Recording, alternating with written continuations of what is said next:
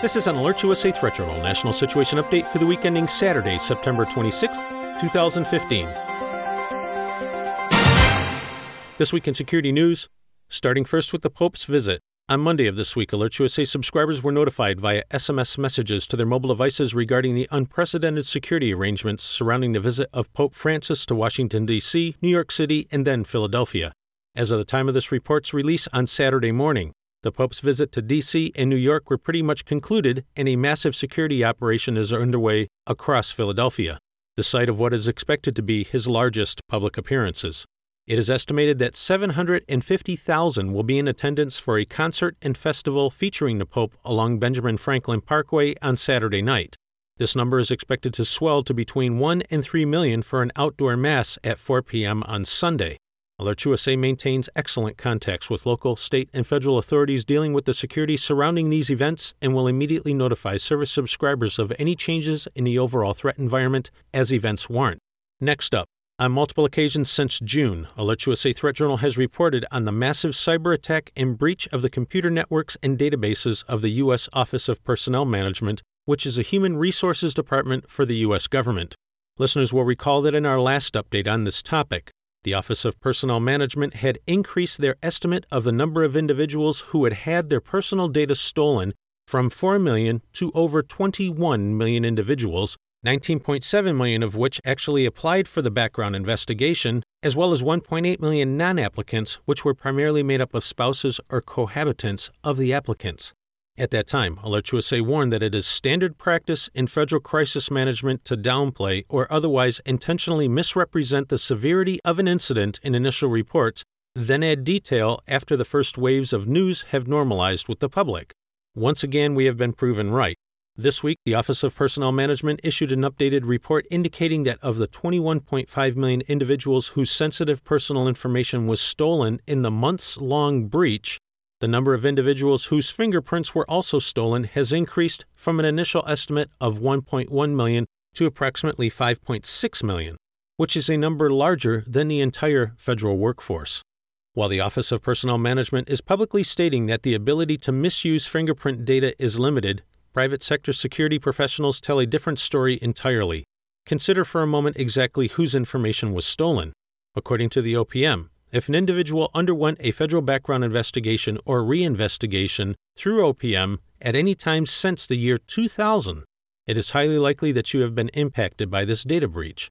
Essentially, this means that if you served in the U.S. military, worked for the defense or intelligence communities as a civilian, worked for a defense contractor in a position requiring a federal background investigation and security clearance, or are a member of law enforcement who, through the FBI, was investigated and adjudicated for clearances needed for sensitive information sharing, there's a high likelihood your personal information was stolen. Now consider the value of this information to foreign intelligence organizations. They have essentially been handed a well-organized database of the most personal information of literally every individual associated with the defense and intelligence base of this nation, and for at least a quarter of them, their fingerprints as well. There is a high likelihood that this information is already being used to identify and track some of these individuals as they travel across foreign borders. This means active and past members of the intelligence and special operations communities, defense contractors, and other government employees. To think that the government of China, who is identified as being behind this data breach, is not already leveraging this database to the fullest possible extent would be extremely naive. This would also include sharing the information with their allies.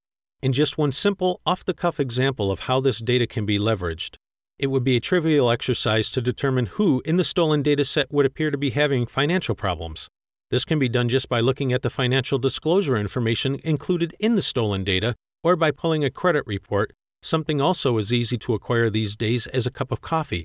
Once identified, simply tie this database in with immigration computers at ports of entry.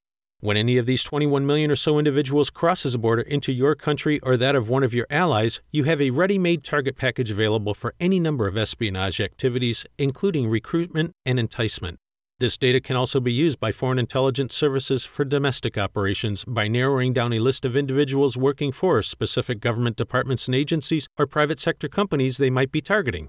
Need an example? Let's say that you wanted a list of all of the individuals in the stolen data set who are working for a particular aerospace manufacturer or builder of U.S. warships or submarines. This would seem to be a pretty simple database sorting exercise. AlertsUSA cautions listeners that it is extremely important that if you are amongst the 21 million or so individuals affected by this data breach, that you are proactive in reaching out to the specific department, agency, or private sector employer who sponsored your security clearance process and follow their recommendations. Then take additional steps on your own. It is what it is, folks.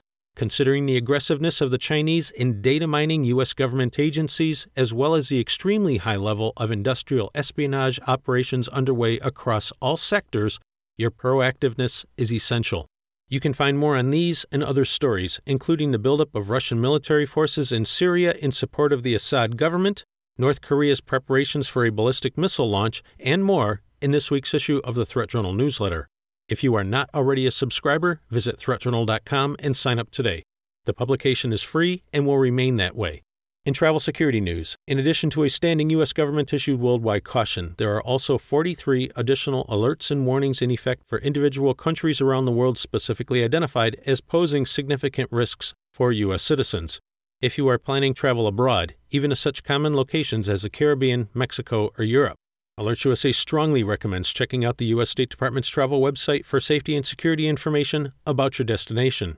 We also recommend visiting the equivalent websites of the Canadian, Australian, and British governments to see the travel guidance that those nations are providing to their citizens, as threats and assessments may vary.